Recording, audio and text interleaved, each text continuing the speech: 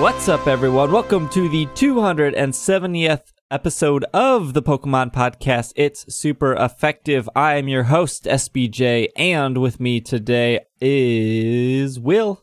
I have a trainer tip for you. Stealing other people's Pokemon makes you no better than a thief. I just read that on a sign on the street. What? Really? Yeah, I was walking down the street and there was this wooden sign and I looked at it and it said, stealing other people's Pokemon makes you no better than a thief. Look, I don't want to hear what you found in Sun and Moon because you're the only person in the world still playing this game. You may be correct. No, that's not true. I know we did a dude who's doing a mono ice run. We did a Twitter poll. There's 20% of people who bought the game are still playing it. It's almost like no one. Travis is back. That's true. We're recording this on Father's Day, so I want to ask the two of you what you think is the most fatherly Pokemon. Beartic. Nosepass. Great answers from both. I'm curious as to why you didn't go Probopass for the full effect, but I think very strong answers from both of you. Thank you. All right. Well, welcome. This is a Pokemon podcast. We have a little bit of Pokemon news. E3 just happened, so maybe we'll spend just a smidgen of time on that. Then we'll go into our Pokemon news. Then we have some emails. We didn't do emails last week, so we will do a couple emails, and then we have our Pokemon of the week, and that will be the show for you guys today. But let's start with E3. I mean, a lot of games were shown. I think a lot of our listeners were probably the most excited for the Nintendo Direct or whatever they were calling it.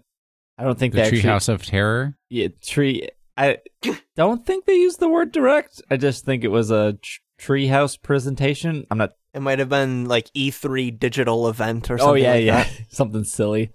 Besides the Mario and Pokken tournament that they in Splatoon and ARMS, a little bit of those games are coming out soon.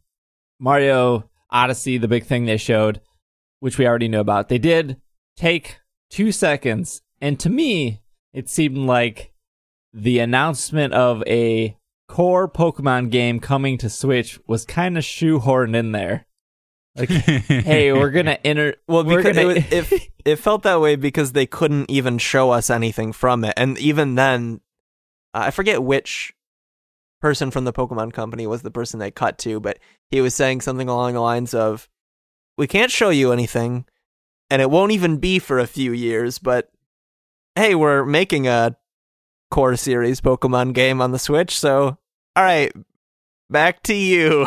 Like, that's very much like when I'm at work and I have to do like a presentation on how much money we're paying to one of our technology vendors or something, and I like only remember that I'm supposed to be doing it like 5 minutes before the presentation. So I walk in the room and I'm like, yeah, I'm still crunching the numbers, and we send a lot of money to that company for technology services. All right. You guys have a good day. Short meeting today. Goodbye. It's funny because Will and I were talking last week about how controlling Pokemon is with their messages and their marketing and how they say things. And this 20-second, we're going to cut to you sitting at your desk. You're not even presenting like a Pokemon like Pokemon has presented in the past, of you standing in front of a carefully crafted wall of Pokemon plushes.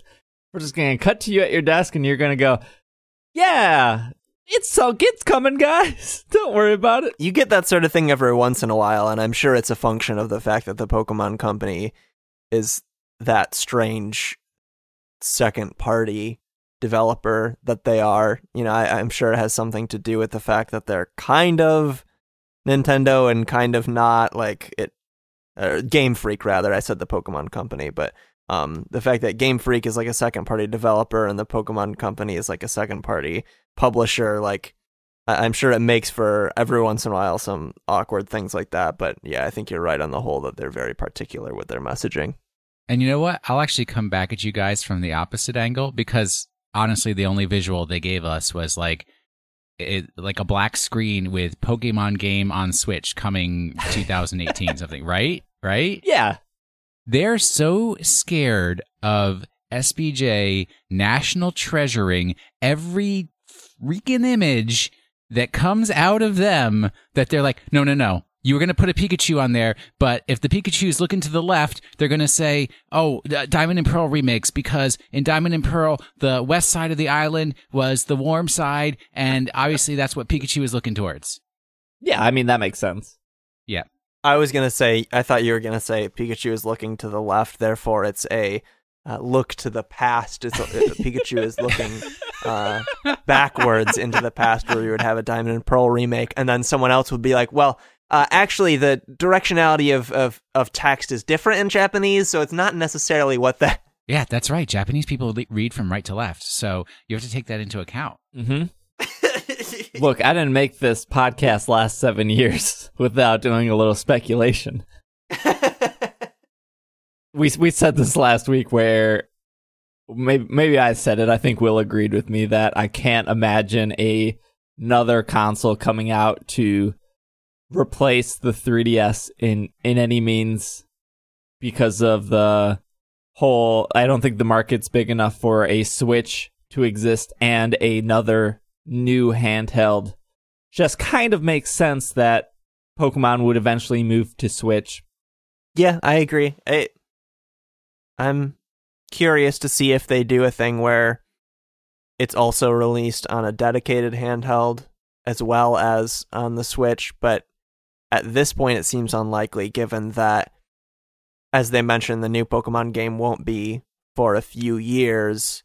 And while I know some people disagree, to me, it makes sense that the Switch is a console that is an attempt to consolidate both markets and a replacement for both the console and handheld market. So I doubt that we'll have a direct successor to the 3DS in that time, and it would seem very strange to release a core Pokemon game on the 3DS in 2 years when that system is old as like sin. I don't know. Yeah, the 3DS will be 7 years come early next year, and I don't even think like the PS3 and the Xbox lasted about 7 years. Xbox 360 lasted about 7 to 8 years before before the PS4 and the Xbox One came out. Now, that's not to say they didn't continue releasing games after said consoles came out. I lean more towards this game coming out.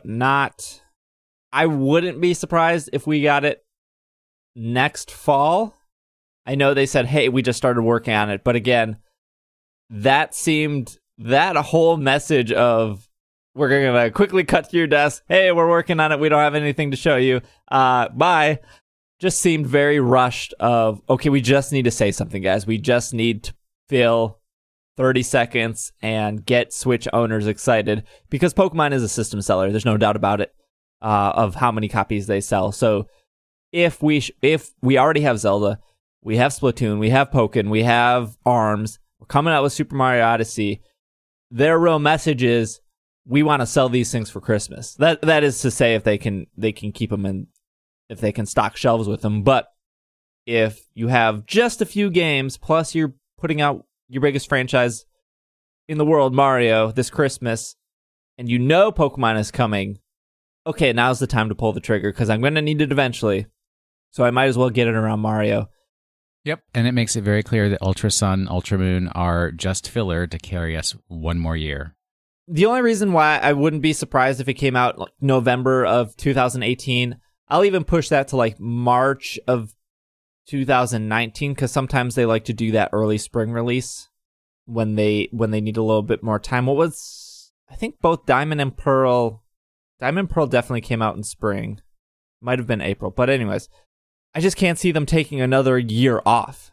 Like to go, here's Ultra Sun, Ultra Moon in November 17th, less 364 days after Sun and Moon. So it's not really a new game. It's just filler. And then we're going to take a whole another year off. Yeah, that's that fair. Just seems really stretching it.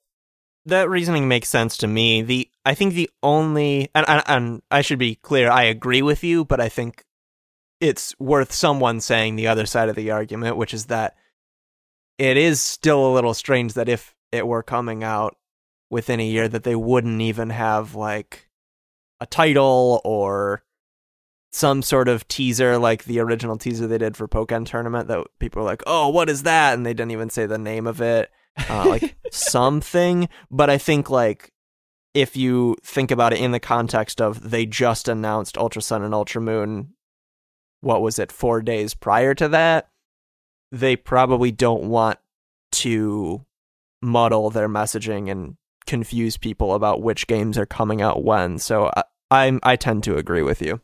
Yeah, even if they are pretty far along, and maybe this goes back to Eurogamer saying they saw whatever their original rumor was. We talked about it last week.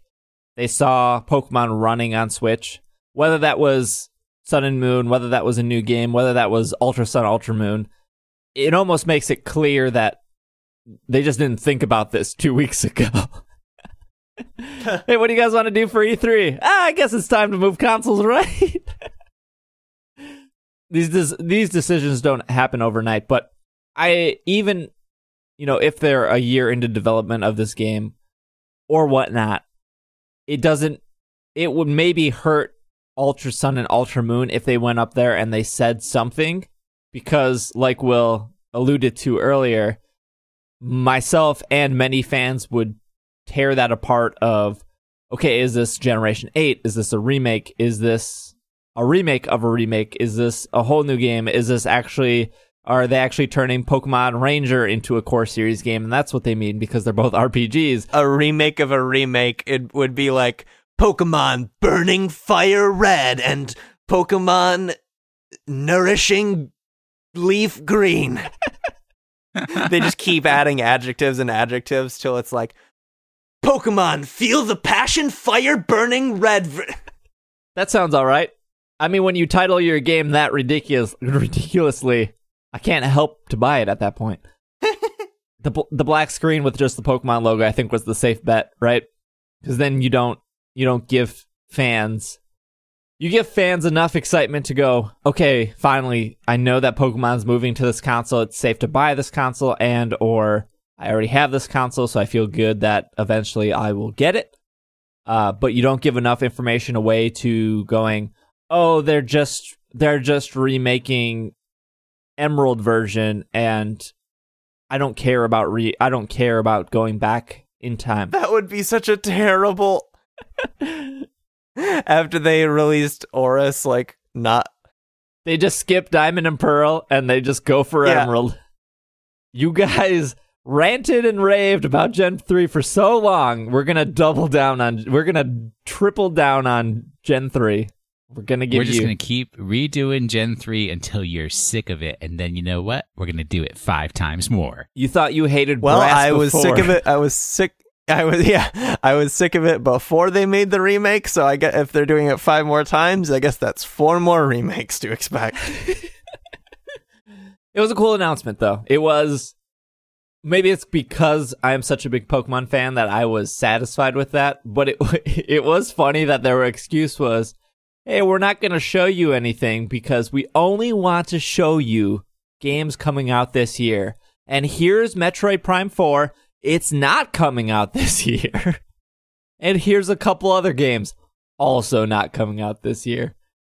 I think all of the games for which they showed gameplay were games that were releasing in the year of our Arceus 2017. So I think maybe that's what they meant. Was there any of those games that stood out? Let's talk about Nintendo real quick. Anything else from Nintendo? It was 30 minutes. They had the Treehouse stuff after, but anything stood out to you guys video game wise? Once I heard that the thing that I cared about wasn't going to be on Nintendo, I ignored E3 for the rest of the week. Yep, they didn't announce Monster Hunter Double Cross. Nintendo fans very upset. I don't think Nintendo showed anything I was really excited for. Like, Mario Odyssey looks very good. It does look good. But that wasn't a surprise. Sure, yeah. I mean, I think a lot of people are excited about the prospect of a new Metroid Prime game after, like a decade plus of those games not existing. I think a lot of people are excited for that. I can't say I've played more than the first Metroid Prime game, so that wasn't me, but I think a lot of listeners are probably yelling at their phones saying that. Did people like Yoshi's Woolly World? I think people liked Yoshi's Woolly World, so they're excited for a new one of those. Yeah, but I mean, everybody's not jiving about ARMS. But everybody's amped about ARMS. That game's out. Yep. Is it out already? Yeah, it came out. What, are we recording this on Sunday? It came out on Friday. I guess I'm late to releasing The Armory, an ARMS fan cast that I'll never do. Man, that's a good name. A real good name, actually. The ARM. So I'm assuming the ARM in Armory would be all caps. Yes. Good. That probably has some good SEO too. Some good iTunes search history. I watched, I was really hoping for Animal Crossing. That was like the two things I wanted out of Nintendo was an Animal Crossing and a Monster Hunter. They didn't show a Monster Hunter. They showed that on another stage. And, to be honest, I was more excited that it's coming to PlayStation 4 and Xbox. A little more exciting for me. I'm still going to import Double Cross on Switch. I'll still get my Monster Hunter fill there. That's fine.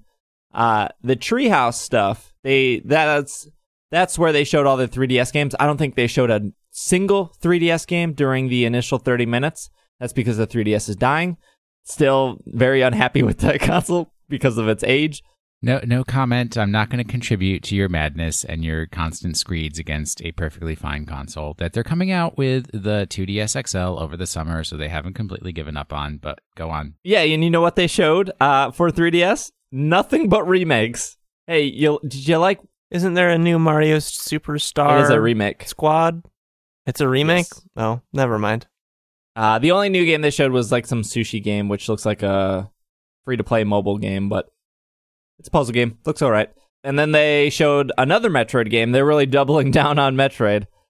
They showed a remake of Metroid 2, which I believe was the original Game Boy game. So that's coming to 3DS. And they didn't show anything of Ultra Sun, Ultra Moon, but Pokemon has never had a place at E3. It's a rogue element. Yeah. What's anything from Sony? Well, I mean, Monster Hunter World looks real good. I don't play video games. Will you want to talk about Monster Hunter or? Well, I mean, there's just not a lot of information out there. It looks really like the look is cool, but you and I both know that Monster Hunter, they make really, really cool like movies about the game that don't necessarily reflect the actual gameplay. So I haven't seen any actual gameplay yet. So I can't say anything. I mean, it's yes, on my TV, something I wanted. So that's worth getting excited about. High-res graphics, all that stuff. It seems like they're keeping enough of the, traditional Monster Hunter tropes that people will enjoy. But, my sore spot is that, I was hoping to carry over all the work I've put into Monster Hunter Generations into a TV-based game, and I won't be able to do that.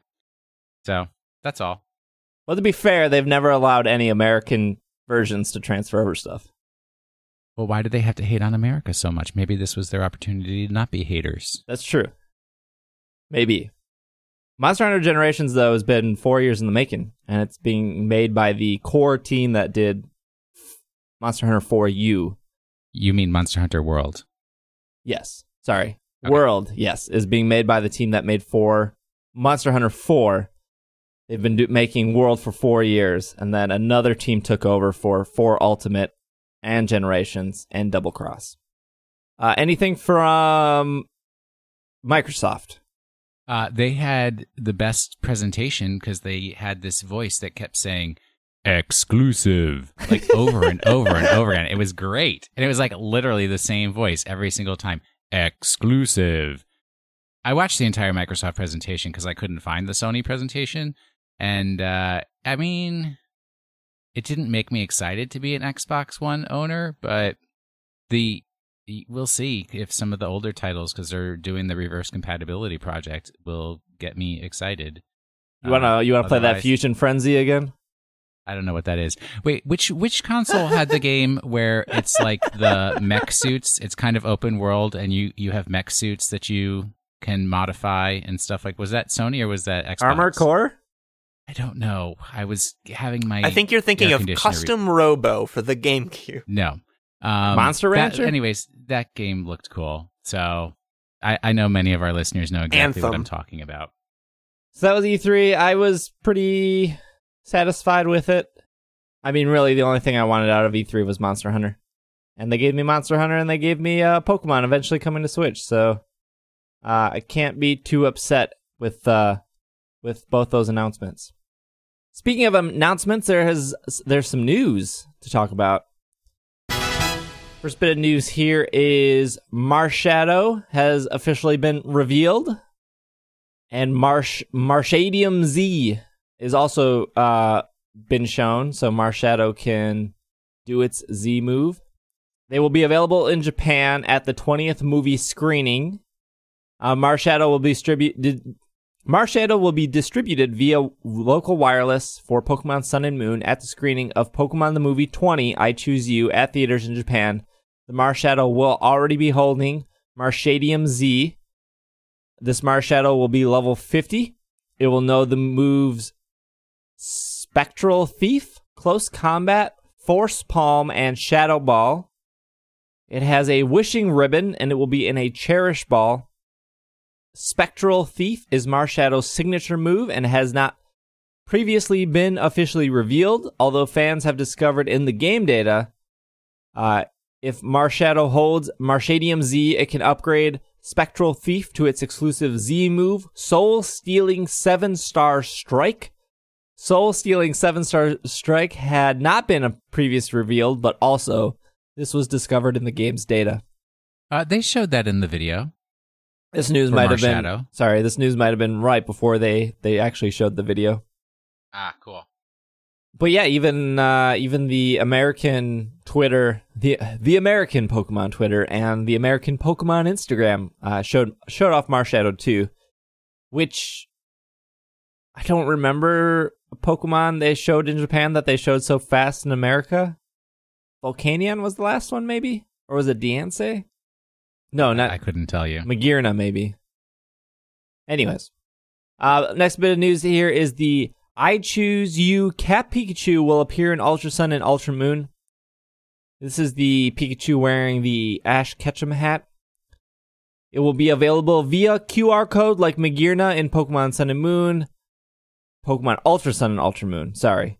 In Japan, the QR code will appear at a special Pokemon Gaole disc that will be given away at the screenings of Pokemon the Movie 20, I Choose You. 3 million copies of the disc will be available throughout Japan. Magearna's QR code was made available in a similar way. So for clarification, current Japanese copies of Pokemon Sun and Moon will get this Pikachu. But for America, in order to get this Pikachu, we have to wait for Ultra Sun and Ultra Moon. So there you have it. Very important Pokemon Center update. Oh, go ahead. Is that disc thing you were mentioning, is that in reference to that arcade series where you can like save information on a little disc and then bring it with you to the arcade cabinet and sort of like save your team data and go from cabinet to cabinet, essentially with an arcade version of Pokemon where your team is preserved by the discs? Is that what that is? Now, I think it's Pokemon Gaole is the soccer Pokemon game that's coming out. Will. What? Can't. You can't do puns. Well, we'll ask our Japanese resident, Andrew. Let's see what he can provide when it comes to the Pokemon Gaole. Important Pokemon Center update. Team Skull Pikachu now on Pokemon Center. The wait is over. Finally. By the time this recording is up, the tickets for the Pokemon Go Fest in Chicago will probably be sold out. They go on sale in exactly 22 hours of us recording this. They don't have a price, don't have what is actually happening, but they will be on sale tomorrow. Will and I talked about this event for a good, 20 minutes last week? Travis, you weren't here, but did you have... A long time. Did you have... Yeah, that's because that Heracross is in the picture, and the exclamation mark unknown is in the picture. Both very important details of that poster they showed. Travis, did you have any thoughts, opinions on Pokemon Go Fest? No, I'm not going to go to it, so I haven't really been focusing a lot of my energies on thinking about it. Is it because you're not playing Go anymore? Is it because you hate video games? Or is it because it's too far away? Which of the three options is it? Or option D, all of the above? It's actually option F, because option E is it costs money to travel. And then option F is now all of the above. No, it's like a 2.5 to 3 hour drive to Chicago from where I am. You can do that in a day, though. Yeah, but like I have to really like Pokemon Go, and I only play a tiny bit of Pokemon Go, like a little bit every day or so. And I don't know. I'm traveling a lot in the coming months, and gotta watch the old budget, the old travel budget. So yeah, I know. Steve is still playing a lot of Pokemon Go because I'm like in the middle of some random activity during my day yesterday, and my watch goes off, and it's like, Steve completed a workout, and I'm like, no, he didn't. And I like literally like, what is his location? Where is Steve right now? And guess what? Lake Park. I almost like sent you a nasty text message about your quote workout unquote, but I let it be. What was this, yesterday? Because it definitely... Yes, sir. I biked 6 miles yesterday, and I did not get a notice for.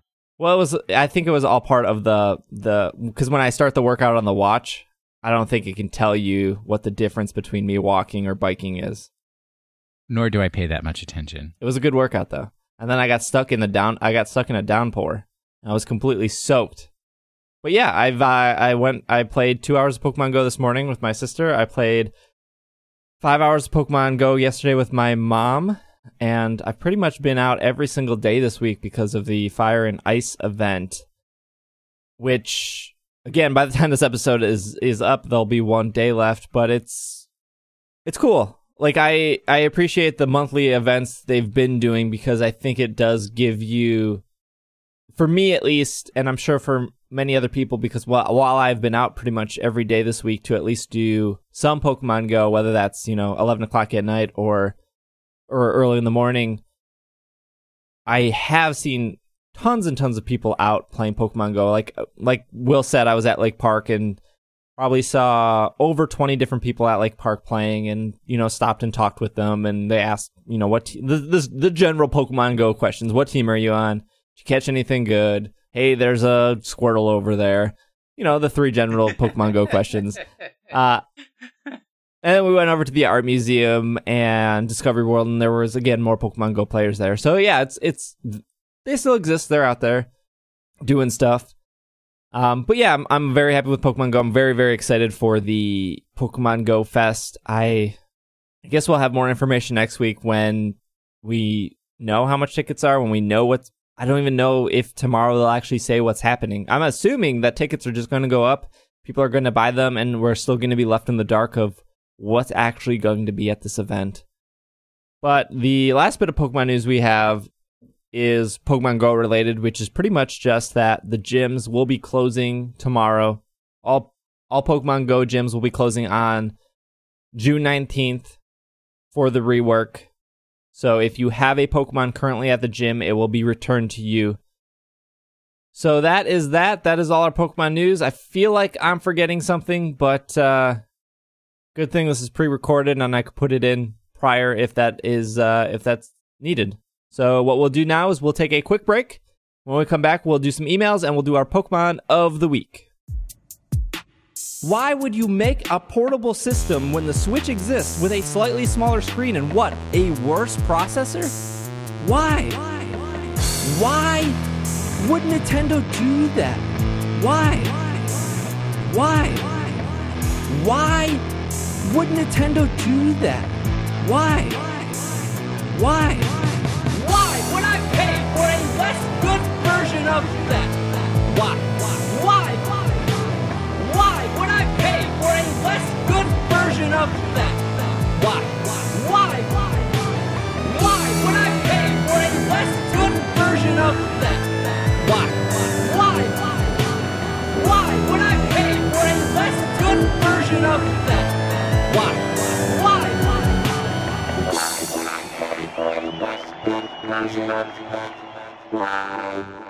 And we are back from our break. Let's do some emails. If you have any questions, comments, or concerns, you can shoot your email over to sbj@pkmncast.com, or you can go over to pokemonpodcast.com and hit the contact button. Both will send an email over my way. First email here is from Joshua from Coventry, Rhode Island. Coventry. Yeah. Coventry.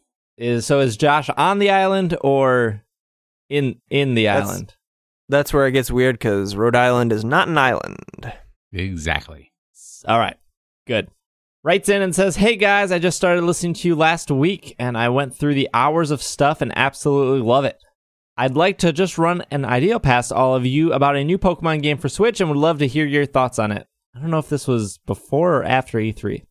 So what if the new game was something along the lines of a whole Pokemon world where you could visit and travel throughout every Pokemon region? This would give hours of gameplay and would allow us to do so much. Obviously, a lot of the game would have to be downloadable add-ons and such. Would this be something you guys would like to see in a Pokemon game for Switch? I know I'd pay good money to see this and play it. Well, that's all I got. Have a great week. Happy hunting. Josh. Well, I would say if, and this is a Will Anderson seal it with wax prediction, statement, dictum, I don't know what word you want to use. If they ever come out with a game where it is travel to all of the regions, travel to any region, that will be the capstone to Pokemon. And that will be the end of Pokemon. Whoa. I don't think they would ever do something like this. Exactly, because it's an ender. The Pokemon world is crumbling. Save the Pokemon world one last time in every region of Poke-Earth. I would love this. I think it's very unlikely, just given how much development time it would take to make every single region. Because, I mean, sure, the other regions already exist in older games, but you still have to do the same process they do for the remakes, where you create them in a context of stronger graphical capabilities, and that takes just that would take so long with all of that. That said, even if it's unrealistic, that would be quite incredible, and I would enjoy it a lot. There are a couple reasons why this would probably never happen. One being, I don't think we'll ever get another game with more than one region, based on the fact of my complaint last week that these Pokemon fans keep demanding remakes, and this is part of the problem. They are so ready and willing to buy Diamond and Pearl before even a hint that Diamond and Pearl remakes would ever exist, that they have no reason to ever merge or combine regions in the same game. Because as we saw with Omega Ruby and Alpha Sapphire, you just complain long enough and loud enough, you'll get your remake, and you'll get to go back to it. And I think the second reason is, weird is probably not the right word. I'm just going to use it anyways. It would be weird where there would be a game that you could catch all the Pokemon in. Agreeing with Will's point, if you could catch all the Pokemon there, then you wouldn't have to branch out to these other games. I mean, ultimately, maybe if it's not a capstone to Pokemon altogether and they never make another Pokemon any game after that, it would be the end to this Pokemon planet, and we'd go to a different Pokemon planet where it's like just completely new. Everything new. No trade overs. Start back at number 1. Like, don't even include exactly. Bulbasaur in the new Pokedex. I would. That seems radical, but I would actually be down with that. Like, we are.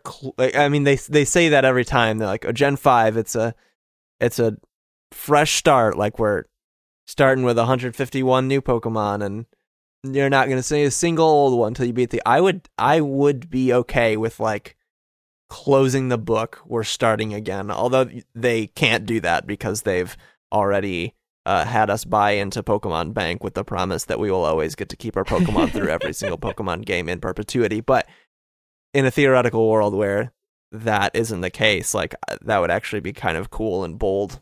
Is there any franchise in video game history that was like, hey, everything we've done up to this point, let's all merge it together and then sell you an ultimate? I don't know, like the Final Fantasy fighting games, like wasn't it Disgaea Final Fantasy where you get your Cloud Strife fighting your Squall Leonhart? Is that what Dissidia is? I don't know. Is that did I say Disgaea Final Fantasy? I think Disgaea is a different video game franchise. I think you're right. I think it's Dissidia. I mean, I saw a preview for that and I was like, wow, that looks boring as heck. I mean, it probably is. Isn't there also like a rhythm game? A rhythm game? A Final Fantasy Oh, one? yeah. Isn't it like Oh, yeah, Fiat there Rhythm is. Final Fantasy or whatever? Yup.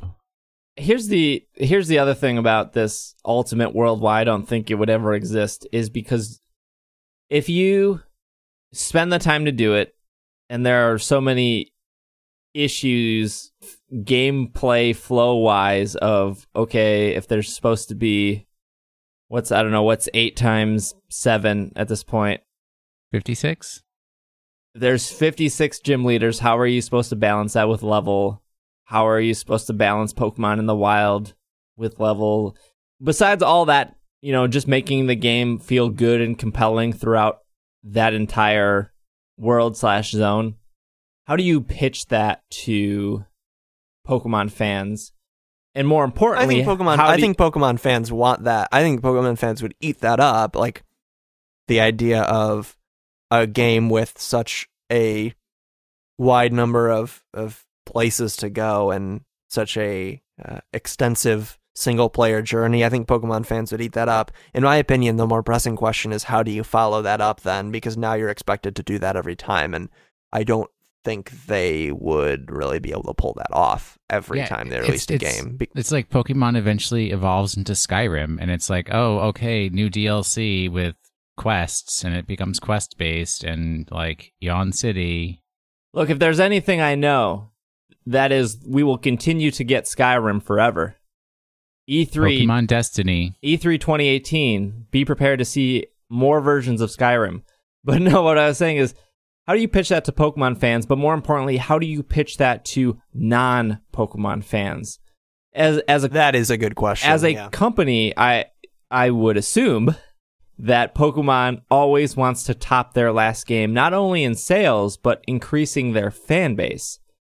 Sun and Moon is the top of that pillar of, okay, Sun and Moon has sold more copies than X and Y, more copies than Black and White, more copies than Diamond and Pearl. Then they're on the right track to growing that fan base. If they release a Generation 8, is it going to top Sun and Moon sales? I would hope so. I'm sure Game Freak and the Pokemon Company would also hope that. But if they show a Generation 8 and they show something like this where, hey, this is all the regions, is that going to bring in even more fans? I don't really think so. Especially since, just look at like something like Pokemon Go players. That brought more fans. That brought more overall players to the franchise of Pokemon than any of the core main series games have. And I think even more so than Red and Blue and Gold and Silver, which are the two best selling games in the series.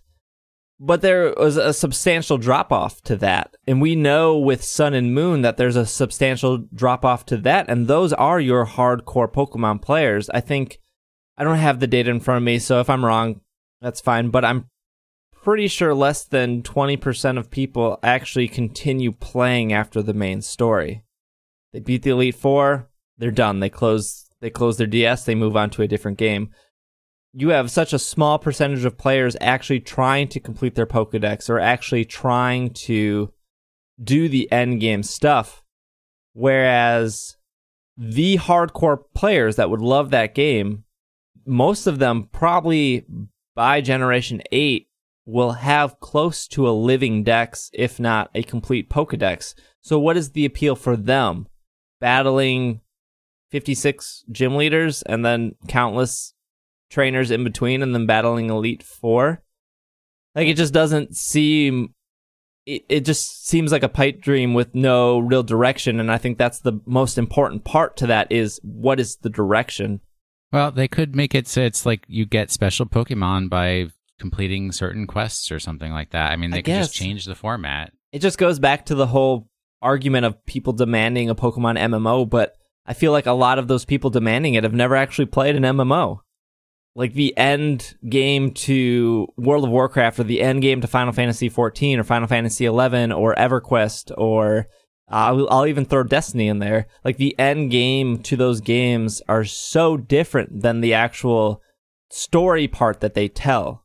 Like Stormblood, the new Final Fantasy expansion, will have 60 to 70 story missions, and that will tell you a story, just like the Pokemon games do, and you will level up throughout that story, just like in Pokemon games. What the difference is, there is a real end game at the end of that where you're grinding for loot, and there's zero story, and you're doing harder and harder challenges. And yeah, that kind of exists in Pokemon, where you're catching Pokemon, you're fighting harder and harder battle tree people or just trainers in general, but you're doing all that solo. You're never doing that with people, so that doesn't make sense in an MMO aspect where you're in something like Final Fantasy or World of Warcraft. You're doing like these 24-man group raids or 60-man raids or whatnot. In Pokemon, there's never anything like that. Not with that attitude. I was exactly going to say that. Look, we're going to take the Battle Royale, but instead of 1 versus 1 versus 1, we're going to do 1 versus 1 versus 1 versus 1 versus 100, and we're going to stream it live. Oh, I like that, though. You got to think outside of the box, dude. Yeah. And outside of the bun. Excuse me? Isn't that the Taco Bell thing? Maybe think it was outside the back bun. in the 80s or 90s. Drop the chalupa. What are they now? Live Mas Grande? Oh, I think it's just Live Moss, yeah. Because it used to be think outside the bun. I mean, that's a pretty good saying. It is, yeah. No one's debating with Taco Bell's marketing team. Yeah, here's the debate. Popeyes is the best fried chicken. Now you can shut your mouth. KFC's pretty good. Mike writes in, titled, Why We Need a Diamond and Pearl Remake. 24 theses on why we need a Diamond and Pearl remake. Yeah, he's gonna nail it to the door of the cathedral. The reason why is because Pokemon Mystery Dungeon teased Dark/Primal Diet. I can't do it. Dialga. Yeah. As boss, and still have yet to provide. Also, we could use improved versions of those awful Generation 5 starters. They are the worst starters, and Superior is only salvaged by its hidden ability. There are other Pokemon that could use Mega Forms. Also, you should do a podcast series for post-game Sun and Moon. Do you think the new Pokemon in Ultra Sun and Ultra Moon are forms of Solgaleo and Lunala or Necrozma? Also, would you like Break to replace Mega? There's like so much going on in that email. It's a flavor adventure. Yeah. All right, let's start backwards. Break is the mechanic they use in the TCG. But it's the same thing as Z-moves, isn't it? Yeah. No. Use it one time and... nothing should replace anything. Let's make that clear. Mega is fine. It's cool. It exists. I hope it continues to exist. Knowing Pokemon and their ways, they're very stubborn when it comes to changing things. You can look at Arcanine as example. It is known as the legendary Pokemon. It is not legendary. I think they should change that, but they won't, and that's fine. Working backwards again, do you think the new Pokemon in Ultra Sun and Ultra Moon are the forms of Solgaleo and Lunala or Necrozma? I'll let Will handle that. They're fusions of Necrozma and Solgaleo and Necrozma and Lunala. It's the same thing as Black Kyurem and White Kyurem. I definitely get those vibes. Yep. Except that they're symmetrical. They're not asymmetrical. I'm sure there will be a new gimmick to go with that, so it's slightly different than Black and White Kyurem. Yeah, it probably won't be exactly like it. I agree. Yeah. New Pokemon? Is there any Pokemon that exists that we don't have in Sun and Moon currently besides Marshadow? Pokemon that exists that you can't get into Pokemon Sun and Moon? Right, like, you know how we knew about Volcarona, or not Volcarona, Volcanion for, 14 months before it actually existed? I do not believe data miners have. Well, as I'm halfway through that statement, I believe people have found spaces where, except that was on a website, not in the actual data of the game. The only thing I could think of was the Magearna that looked like a Pokeball instead of being all gray. Yeah, that's a form change. Yeah, but they consider new forms new Pokemon. I think in Ultra Sun, Ultra Moon, I mean, since we haven't had an opportunity to data mine that, I think we need to get that demo, rip it apart, and see what's going on inside before we actually can say anything about that. So if you want my pure prediction prior to Ultra Sun, Ultra Moon coming out, this is one freebie from Will Anderson. We are going to get a variation on Mimikyu where it can wear different costumes, and the different costume changes its secondary type or primary type. I don't remember which one it was. That's some good speculation. My guess would be there would be 3 to 4 new Ultra Beasts. Oh, yeah. That's a gimme. I'd agree. I mean, you got Ultra in the title. Travis addressed the concern of awful Generation 5 starters. I don't know. I like Gen 5. I like Oshawott. I like Snivy. Who doesn't like Oshawott? What is wrong? If you don't like Oshawott, go talk to a doctor because there's something medically wrong. If your hatred of Oshawott lasts for more than 3 hours, please contact a medical professional. Yes, exactly. And then going back to the first statement, Mystery Dungeon teased a Dark and Primal Dialga. So that's confirmation, right, guys? No. I think that's just a thing that was in the one game. Yeah, I don't think the Mystery Dungeon games are canon. What about Shadow Lugia from Gale of Darkness? I mean, I'm waiting.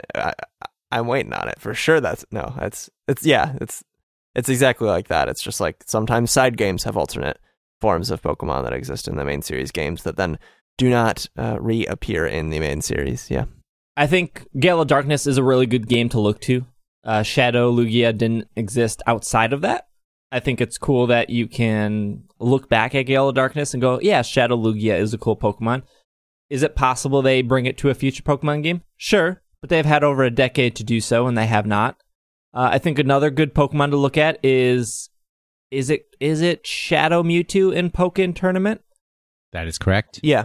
That's another good Pokemon to look to. And when Namco Bandai talked about actually creating that Pokemon, because they were the ones to do so, they said they worked very closely with Game Freak because they did not want to, or maybe it was Creatures, I can't remember which people actually make the Pokemon. They worked really closely because they didn't want it to seem like an unnatural fit in the Pokemon universe. With that being said, there's no plans, or there was never any discussion of Shadow Mewtwo actually moving to a core Pokemon game, and I think that's fine. I think that Pokemon exists in that space, and that's totally okay. Just like Santa Hat Pikachu exists in Pokemon Go, and that's totally okay. I think where it gets confusing is the fact that Primal was then an adjective that got used in the core series with Primal Groudon and Primal Kyogre, and so it seems like, well, if Primal Dialga was a thing in a side game, like, why isn't it? But I think it's just a matter of they use the same word twice for two kind of different things, because Primal Dialga in its depiction in Pokemon Mystery Dungeon is quite a different thing. It's just it happens to use the same word, at least in my opinion. Is Diamond and Pearl going to get remade? They've remade everything up to this point. Yeah, maybe, probably. I'm not going to ask for it, but if they deliver it, sure, fine. Because all that's going to happen is after Diamond and Pearl get remade, people are going to demand a remake for Black and White. It's an ongoing cycle. Personally, I would rather have new games and new concepts over remakes. But if the remakes are what's filling in the gaps, sure, fine. But I don't think there has ever been anything substantial to confirm that we are getting Diamond and Pearl remakes. I mean, you can look in games and say, oh, Sun and Moon, Lily goes to Kanto. The Kanto remake's confirmed. Or in Sun and Moon, there was a lot of talk about fossils, and fossils existed over... It's just speculation at that point, and there's nothing wrong with speculation. We do this all the time on the show. We gotta talk about something every week, so that's totally fine. I don't know if Mystery Dungeon, though, is the best to look to towards confirmation of remakes. Agreed. So what I was going to say is, when you're in your car and you want to turn up the volume on the radio, what do you turn? The dial. Not you! Are you trying to get me to say volume? No. What do you turn? What is the thing on your dashboard? The dial or the knob. A dial. Dial. There you go. You can get it. You can do it. Colin writes in from Wichita Falls, Texas. Hey guys, big fan of the show, and I just wanted to comment that neither me nor my friends have seen any lag while playing Sun and Moon. SBJ and Travis are the only people I've ever heard of having lag on the new 3DS. I do not use the new 3DS. If you listen to our Sun and Moon specials, Micah and Irene also complained about this, but going on. Unless they skip those episodes.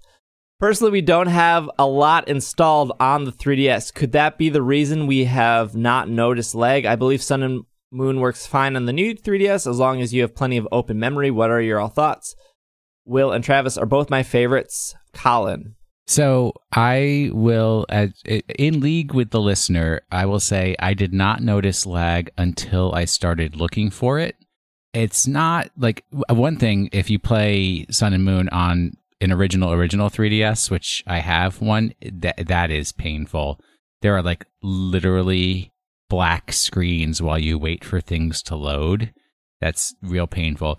But look while you're in a battle for the opposing Pokemon to, like, it sort of moves it does while it's waiting for you to select a move, right? If you're really quick in selecting a move and everything like that, you're not going to see it. But if you pay attention while what the other Pokemon is doing while you're not selecting a move, but just like kind of looking at it while it's like, what are you going to do? You'll notice it slows down. That Pokemon is not moving. Perhaps lag is the incorrect term when we're referring to a drop in the frame rate, but that is what you get. From what I have heard, having a full SD card, as I did, does have a negative effect on your game's frame rate. Also, I would guess the brand speed of the brand of SD card matters too. Right, and the reason the brand matters is because you have different speed classes of SD cards. So maybe I had a slower one and I was running the game off of it. But also, out of the three of us, sorry to stop you, Travis. Out of the three of us, did we all get it digitally, or do any of you have cartridge based? I have cartridge based Sun. Did you notice a difference between the cartridge and the SD card? But once again, I don't look, right? So no, not yet, at least. Travis, you were I only digital? have it digitally. Okay, you can continue your thought. I probably ruined it. I think I was basically done. Just that having a full SD card makes it slow. I was running on an original 3DS. I'm certain I'm not the only one on the internet talking about frame rate drops in battles, especially during Z moves or battles involving more than two Pokemon. That's a pretty well documented phenomenon. Well said. Yeah, it's pretty well documented. I first noticed it when Irene started the game, because I was already an hour or two in and I wanted to I wanted to be there when she had her initial thoughts and impressions starting up the game, because I knew that it was very cutscene heavy and all these characters were getting introduced, and I just couldn't believe how long it took between cutscenes to load. While I say lag, I'm kind of referring to the frame rate dropping. And she noticed it too. She noticed it to the point where she was like, "This is unplayable," and we upgraded her to a new 3DS at that point. A week later, because she just literally unplayable. It's not I mean, like, those complaints I think are valid. It's Yeah. It's hard funny to enjoy something. You basically so said a meme, so I had to make fun of you for inadvertently saying a meme. It's funny because Travis, your complaints and my complaints about Magikarp Jump is the menus take too long to load. Yeah. And I have a new 3DS. I have plenty of space on my SD card. I have the, quote unquote best SD card you can buy for the 3DS, and I still noticed it. Now, did I notice it as much as somebody playing on an original 3DS? No, of course not. The new 3DS does have a better processor. Things run better, but anytime an Ultra Beast battle happened, or anytime a Pokemon like Tapu Lele did something like Misty Surge, which I think is what it does. I know, very easy to point it out there. Does any of this matter? No, not really anymore. Are they going to fix it in Ultra Sun and Ultra Moon? Yeah, probably not. Yeah. Oh, really doubtful. Yeah. Message here from Bog Bars. That sounds like a rejected name for a bounty hunter in Star Wars. I hope that's not someone's real name. Now I feel really bad. It's Bog Bars. So probably not. Probably not legally their real name. Doesn't it sound like Dengar? Jar Jar? Couldn't you see him there next to... Couldn't you see Bogbar right there next to IG-88 and Dengar and whatever the lizard dude's name is? It sounds like a Mass Effect character. Messages Star Wars Legends is basically Mass Effect. Messages all praise well, the wisest and goodest. I'll take it. Take what you can get. Johnny writes in from Auckland, New Zealand. I almost said Australia. Oh, sorry. Auckland, New Zealand, writes in and says, "Do Pokemon bleed?" Ew. Yeah.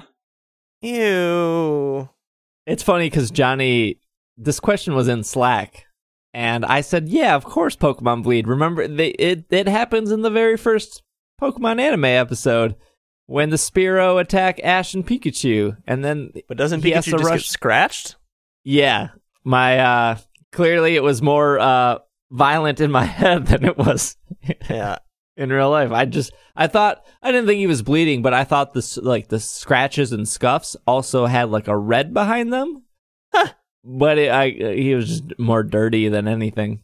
Oh, Pikachu. It depends on the canon you're looking at. In the canon of the manga, I believe they do, because like Pokemon die in that. Yeah, I believe the manga is very violent, yes. But I do not believe they do in any of the core series or Have they ever referenced blood or anything in the sense of like working in a lab and having like genetics or anything medically related? Has that word even been said? Well, I mean, they have the reference genetics, obviously, because they have the DNA splicers. But I think what Steve is asking is, in those references to genetics, do they ever reference specifically the sanguine fluid? Right, of like, oh, drawing like Pokemon blood. Like you walk up to a test tube and click on it, and it says like Pokemon. Oh, it wouldn't say Pokemon blood, but just in all the dialogue, all the splicing, all the scientists that are in the game that are really bad trainers, has just the word ever been said? I don't think so. One would assume that Pokemon have blood to make them live because they have hearts, right? Why do they have hearts? Because all creatures have our hearts, right? That's what pumps the blood. Not every living thing has a heart. Plants don't have hearts. Single-celled organisms don't have hearts. Do invertebrates have hearts? All of them? Is an octopus an invertebrate? Yes. We're just terrible at biology. Back to school with us. We'll get a biologist on next week. No, we won't. Don't promise that. We'll do one more email. We have so many emails. I'm sorry I'm just kind of skipping around. So if I haven't gotten to your email, stand by. All right, we'll do Daniel from Hurricane, Utah. The real question is Hurricane a real place? It's a good name for a place. There's a PS here. The pronunciation of my hometown, Hurricane, is pronounced Hur-I-can, not hurricane like it's spelled. Huh. Hur-I-can. Hur-I-can. That's not as cool. Sure I can, in Hur-I-can. Only these puns can you get on the armory. Hello, Daniel from Hur-I-can, Utah. Long-time listener, first-time writer. I listen to the podcast just about all day long at work, and by far it's super effective, is the best. I said that sentence weird, but you get the gist. I have taken a break from playing Pokemon for some time now. I really enjoyed playing Sun and Moon I really enjoyed playing Pokemon Sun, but came to a point in the game where I just had little desire to go back into it. Probably the 3DS, my assumption. I also had the same problem with Final Fantasy VII. I know it's a great game, but I can't push myself past certain parts in these games that are less exciting. Have you ever experienced this feeling with Pokemon or any other game series you love? If so, did you push back the, quote, boring part? And if you did, how did you get yourself past that part to enjoy the rest of the game? Also, pick a number between 1 through 100, and the one who guesses closest to the number I am thinking of is my favorite host on the podcast. Thanks for the time you put into the podcast. A fan of the show, Daniel. I hit a wall during my playthrough of Pocket Monsters White 2 version, but then I had to finish it because I'm on a podcast where I'm supposed to know the things about a Pokemon game to be able to talk about them, so I finished it out of a sense of duty to my people and my listeners. What was the other question? There's another one before the number one. Any games in a series or just any game that was boring that you felt you had to push yourself past to enjoy the rest of the game. Chrono Trigger is my favorite games. Yeah, Chrono Trigger it's up there in terms of what my favorite game is. Chrono Trigger is one of them. There are worlds in the distant future, not the like end of time future, but the post-apocalypse future. Something about the griminess of it and how much of it is dungeon crawling. I never find myself enjoying it, and the fact that it's like the second time period of the game always makes it a bit of a slog, but I really love the rest of the game, so I always have to push through that. But I just know how much I like that game and how much I like its music, so I always find a way to break on through to the other side. I'm trying to think of a game, but Magikarp Jump? Oh boy, you didn't hear me talking about that when we were on break. Well, I did what you asked me to. I did play it every day for the past week, and wow, that has just cemented my hatred of that game so much. So you're giving up on it? I mean, I'm not telling you need to play it. I'm just curious. Well, to how me, I feel like I just felt like it was a game that fit into your routine, and I was curious between like why it wasn't hitting some trigger point that these other mobile-ish Pokemon games do. Because there's no pleasure in it at all, and using the word routine is like so appropriate because this is what I was telling Travis. I was like, to me, playing Magikarp Jump is like being a little kid and your mom says, oh, we have to go to the bank. And so you get in the car and you're sitting in the car driving to the bank, and then you go to the bank with your mom and you're there at the bank and she's doing bank stuff. Cha-ching, all right, something happened. Then you get back in the car and you go home. And that's about as exciting as Magikarp Jump gets for me right there. But sometimes you can get a sucker at the bank. I don't know what banks you went to, but in New York there were no lollipops. It's a loading screen. I tap something, I either succeed or fail, and then it's another loading screen, and it's the same cutscene I've seen 500 times, and it's so boring. No more. Let's take a left turn. Travis, you still playing Magikarp Jump? Much to my own chagrin, given that I've I've basically done all of it that, like, I enjoyed it, as I mentioned in the first episode of the podcast after it came out, that I enjoyed playing it at first. Now I keep playing it out of, like, the zombie Fear. of the fun that I had before. I'm not really enjoying it anymore. Because it's, by its nature, incredibly repetitive. Yeah. I still play it once or twice a day. Going back to Daniel's question, is there games that you just can't push back because, you know, they're boring or they're rough or whatnot? Oh, yeah.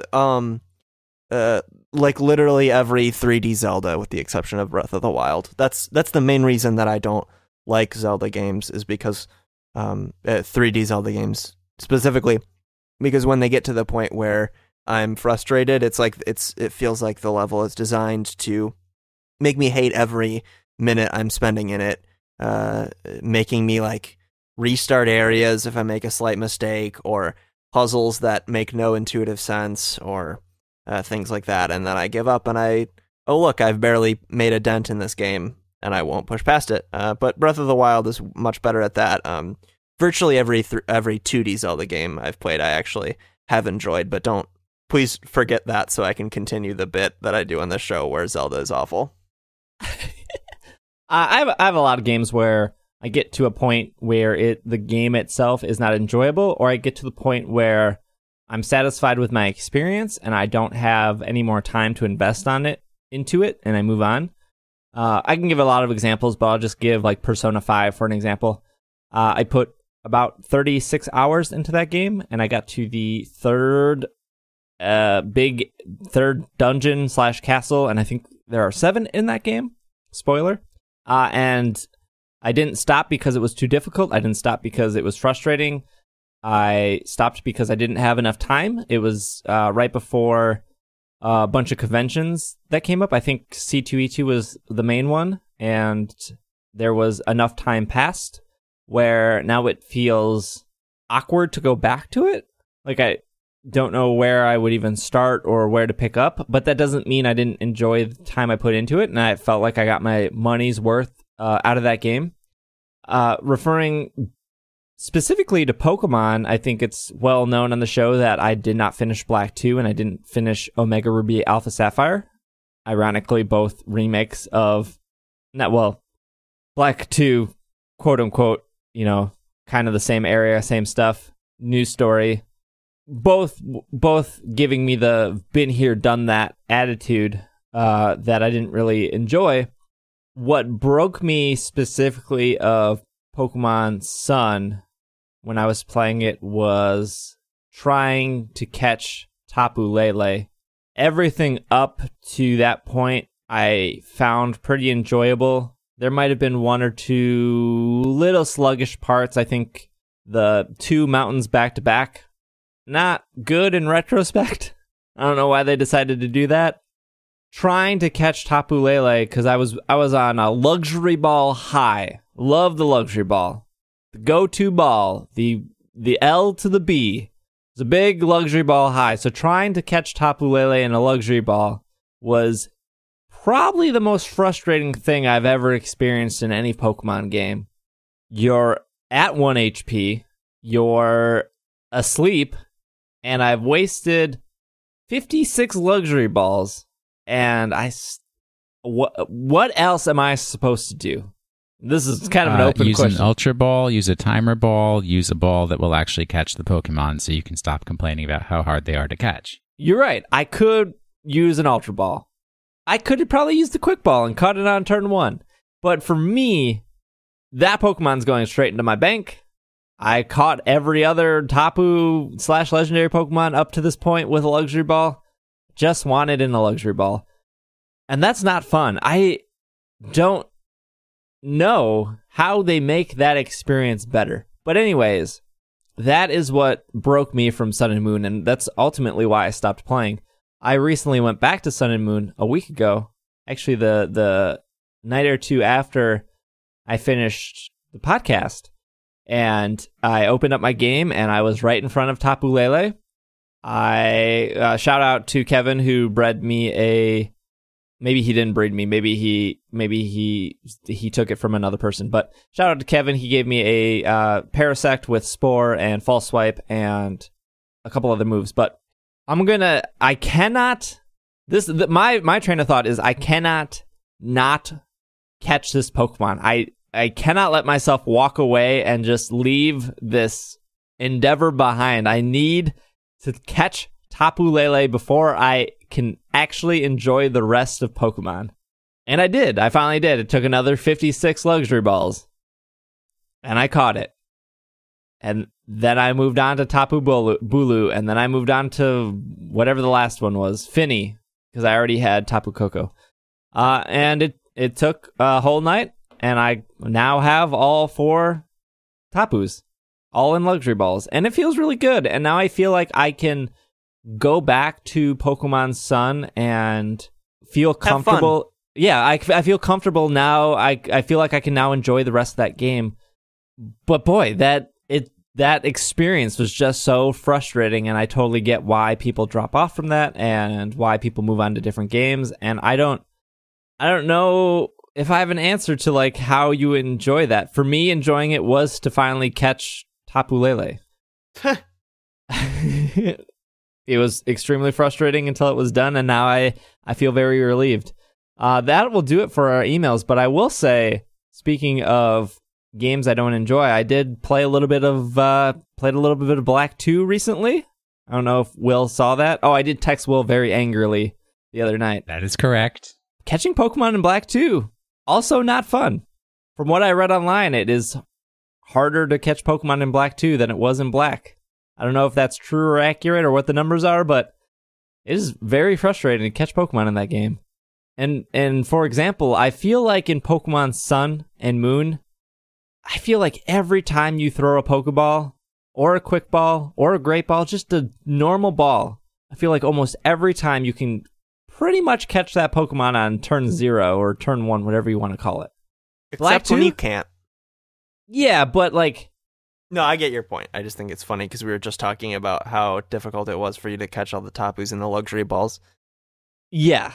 But I feel like the longer the battle goes on, the harder it is to catch, because I think there is an increased catch rate on the first turn. If you just on the very first turn, there is an increased before catch you rate. attack. Yes. Correct. That must not exist in Black 2, because I couldn't catch anything on turn 0. But anyways, I beat Skyla in Black 2, and I made it to Undula Town.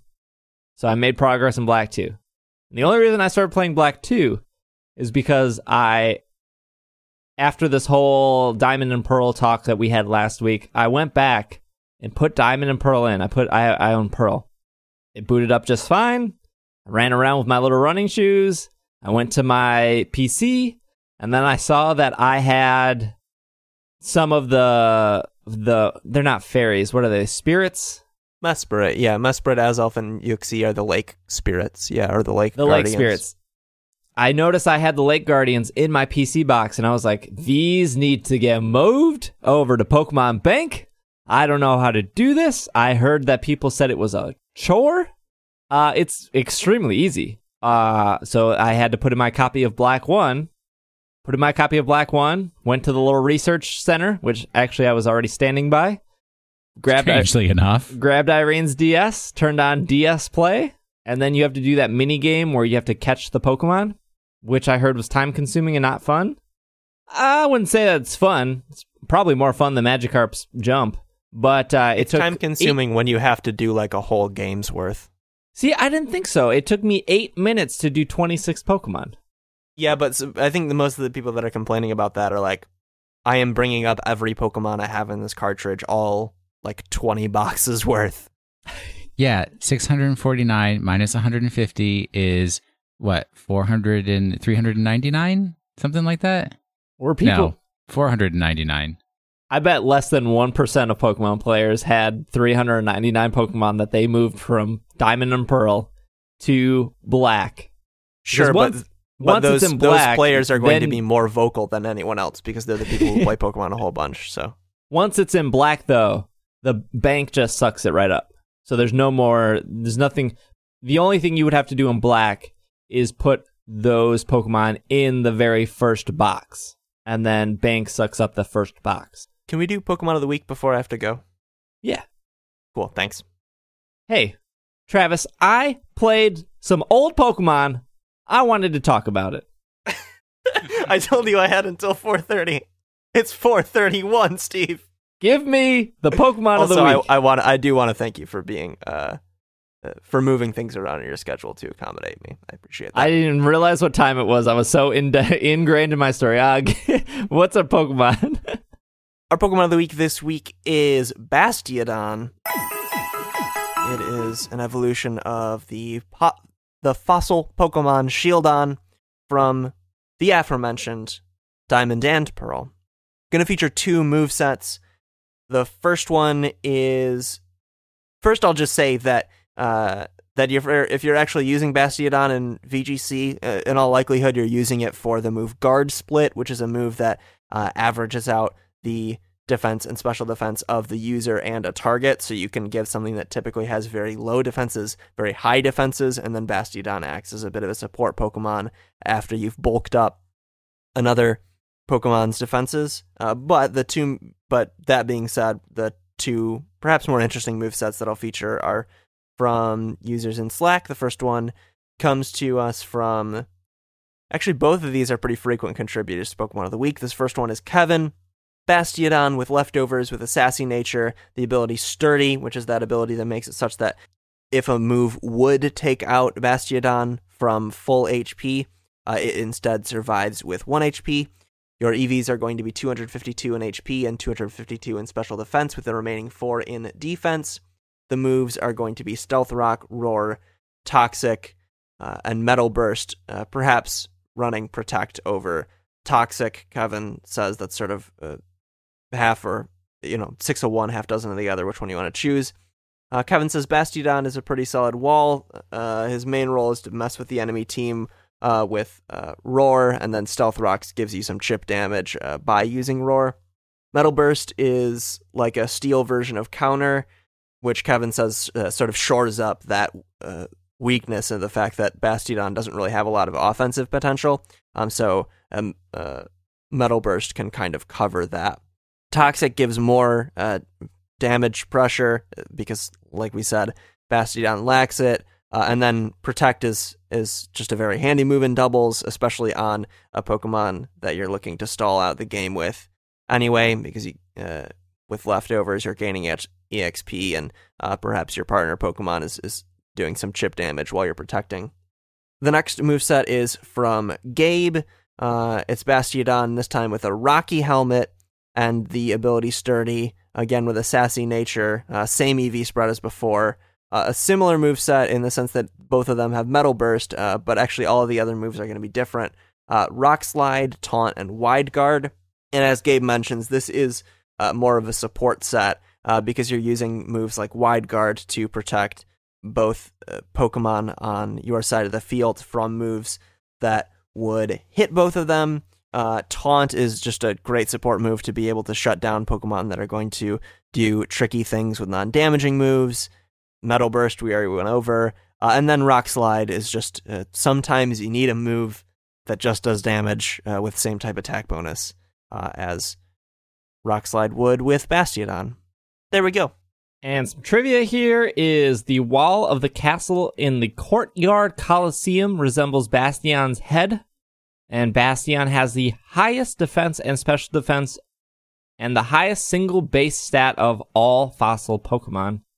And if you get a shiny Bastiodon, it is blue. It has like a blue shield faceplate instead of the normal grayish steel faceplate. A Pokemon that is often forgot about. I like it, though. It's cool. Some house cleaning real quick here is I started a new podcast with Irene called Alola Vacation. It is only for Patreon members, so if you want to listen, if you like the anime and you want more It's Super Effective content, and or you just want to support us on Patreon and it's just something you get in return, you can go over to patreon.com/itssupereffective, and that would be greatly appreciated.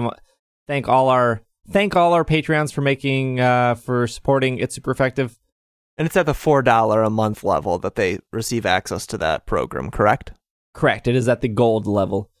Thanks all our Patreon backers, but also thanks all our listeners for just listening every week. It means a lot. And if you made it this far, here is your thank you. Other than that, you can follow us on Twitter at Pokemon Podcast. We have a subreddit, reddit.com/r/supereffective. And Will is at Wash in the Sink. Travis is at the Travis W. I am at Dragging a Lake. Otherwise, this has been another episode of the Pokemon Podcast, and we are super effective. Super Dials. Keep that dog clean in 2017.